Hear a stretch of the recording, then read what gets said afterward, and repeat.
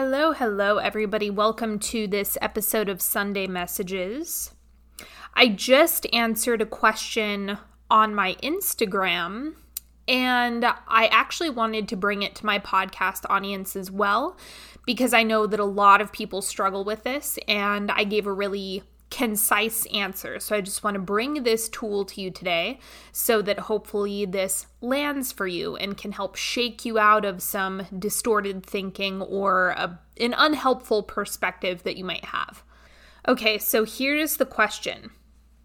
When things start to become amazing, how do you fight the fear of heights? The "it's so good, disappointment must be around the corner," or "things are getting so much better, how can I aim even higher?" Do you always use the same techniques, or do you have some advice that's more specific for this?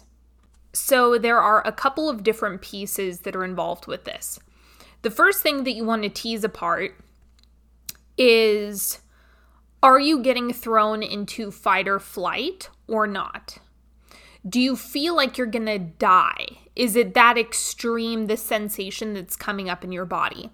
If you're even playing with the idea of disappointment. So if it feels like, if I don't get this job, I'm going to die. Or if this guy doesn't call me back, I'm going to die. Or if I don't get this house, I'm going to die. If you're in that territory, the first thing that you want to do is correct your nervous system. You need to learn how to regulate that and adjust that.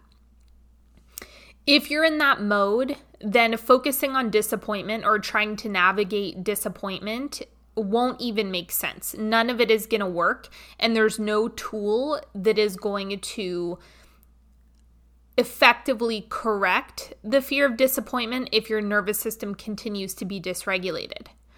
So that's the first place that you want to go if you're in fight or flight. Now, the second piece that I want to address is this whole story that's being told about, oh, things are going well, so disappointment must be around the corner. If you have that repetitive thought, and that is a belief that you have held for a really long time, the only reason why that keeps happening is because you keep thinking it, you keep holding it in your body, you keep focusing on it, you keep, like making a bed for disappointment to walk into your home. So you are preparing for disappointment every time you fall into that. And the thing with this is that it's not true. It's not correct. You get what you embody. It's not true that when things are going really well, that means that something bad is right around the corner or that something horrible is on the heels of it. That's not true. Absolutely not. Life is not supposed to be that way. The only reason why it keeps happening is because you hold it in your body, you tell yourself the story, you become an energetic match for it, it shows up in your experience, and then you point at it and you say, "See, I told you. I was right." And then you strengthen that connection in your mind and body, and so on and so forth. Rinse, repeat. So you have to get off that train. And the first way to get off that train is by start telling your brain and your ego, what if I'm wrong? Maybe I'm wrong. Maybe what's actually true is that the more I practice things going well and I enjoy things going well, the better it gets. The better it gets, the better it gets, the better it gets, the better it gets. The easier it gets, the easier it gets, the easier it gets, the easier it gets. I think that people are just in the practice of thinking and believing and saying these things and telling these stories and then looking for it and then confirming it and feeling righteous in their original perspective. So the big thing that you can do to help yourself is by telling yourself, well, maybe I'm wrong. And just drive a wedge in between the old belief system and new belief system. You don't do a 180. It doesn't work. I say this all the time. Do not try to flip into the most positive, uplifting, clean energy. You just want to jump to the next lily pad. The third thing, I consider disappointment to be one of the very first wounds that we experience as children. The example that I gave on Instagram was, Your parents tell you that you're going to go to Disneyland, or that you can have that toy, or that you can have something or experience something, and then they don't follow through and you experience disappointment. You feel crushed. So it's one of the earliest wounds that we have when we enter our conscious mind. And so that's one of the big reasons why people have this disappointment phobia, is because it's an old wound, and it's a collective wound, and it's something that we all experience. We've all been disappointed. Now, the thing that you want to remind yourself as an adult is, while that was proportionately the worst thing that happened when you were little, or what felt like the worst thing that could happen when you were little, because it's all relative to life experience, that's not true as an adult. I promise you, I can guarantee the vast majority of you have experienced far worse things than disappointment. Disappointment is peanuts relative to some of the pain that you've experienced. So remember how resilient you are. The disappointment isn't a big deal. It's not going to kill you. It's going to be okay. There are so many things that are way worse to feel than disappointment. Disappointment is something that you can probably move through relatively quickly. So it's not worth holding out on yourself in the moment, or restricting your gratitude, or restricting pleasure because you're worried about disappointment or losing something. Okay, it doesn't make sense, because all you're doing is like doubling down on disappointment. I'm just going to cut myself off now, and then that way when the other shoe drops, then I'll just feel disappointment twice as long. That's basically what you're doing when you do that. So it's unnecessary. I would say, why don't you practice tripling down on good feelings, really sinking into gratitude, really sinking into pleasure, really extending the good things that are happening in your life, and see where that gets you. Because when you anchor in that, you become a magnet for more. So the last piece of this is that we want to remember that life has seasons. So the winter season is something that does come and will come. The season when everything dies, the season when things or chapters come to a close and come to an end, that is something that's inevitable. So what disappointment really does is, it's kind of like in the middle of summer, you're bundling up because winter will come. And if you did that in real life, people would think you're nuts. It's 102 degrees today. We're in the middle of a heat wave. The sun is shining. It's bright. It's warm out. Why are you dressed in a down coat and a scarf? And why are you wearing gloves? You're going to hurt yourself doing that. You're going to get heat stroke if you do that out in this weather. And so if you are practicing disappointment in a summertime season, all you're doing is hurting yourself. Yes, winter is a part of the process. Let me give you more of an applicable example when it comes to something that a lot of people experience disappointment or fear around. Your love life. It's like saying, well, I can't let myself experience good feelings in this relationship or enjoy this season of a relationship because one of us is going to die eventually. And even if we live happily ever after, if I die, my partner is going to feel bad, or if my partner dies, I'm going to feel bad. So we should just avoid this whole love thing to begin with. Or, no, I can't enjoy my job right now because I'm probably going to want to move on to another job at some point in the future. Or, no, I can't enjoy this house that I got right now, even though it's beautiful and it's everything that I want, because I might outgrow this house and want a new house. So if you perpetually do this to yourself all the time, you are actively conjuring up a miserable life experience. So if you can get to the place where you're enjoying the seasons of life for everything that they bring, and really enjoy the summertime when summer is around, And when you're getting into the fall season, I'm in the middle of a fall season. I feel a transition coming. I feel the end of a chapter approaching. And so it has me in this contemplative energy where I'm really starting to feel the grief arise as this chapter of my life is beginning to come to a close. But it doesn't mean it's not beautiful. It doesn't mean that I don't appreciate it. It doesn't mean that I'm not holding multiple things at the same time. I'm holding deep appreciation for everything that's happened during this chapter and all that I've learned and how much I've grown and all of those things. And, I have a little bit of nervousness about the newness of what's coming up and what's going to unfold. And I have excitement about the future and the next steps. And I'm experiencing some grief about what is going to be shifting out of my life and things that are no longer going to be a part of my day-to-day experience. Even if they are replaced by things that are even better, there's still some grief around it.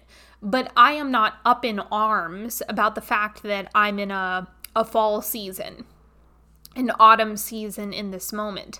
It's just the way life is. And if you can see appreciation for every part of it, you'll have fun with it. It's something that will make life sweeter, not more bitter. So if you say, well, disappointment or something bad might happen, sure, but if you didn't have that recognition and clarity, then you wouldn't be asking, and therefore you wouldn't be expanding or evolving. So disappointment from that standpoint is actually the fuel for your creation. If you didn't have things that you didn't want to adjust or fix or correct, or if things never went wrong, you would be bored. Again, if you didn't have the experience of the duality, you wouldn't have come to Earth. You actively chose to do this thing where you felt into, ouch, I don't like that, I don't want that. Then it gave you a North Star, which is pleasure and desire, what you want, so you can expand into that because it's pointing to your evolution. So you are moving in that direction, and it's a part of why you're here. So it's okay if you are achy in a period of grief, or as you are moving into a wintertime season where things are coming to a close. But my God, don't let it ruin your summer.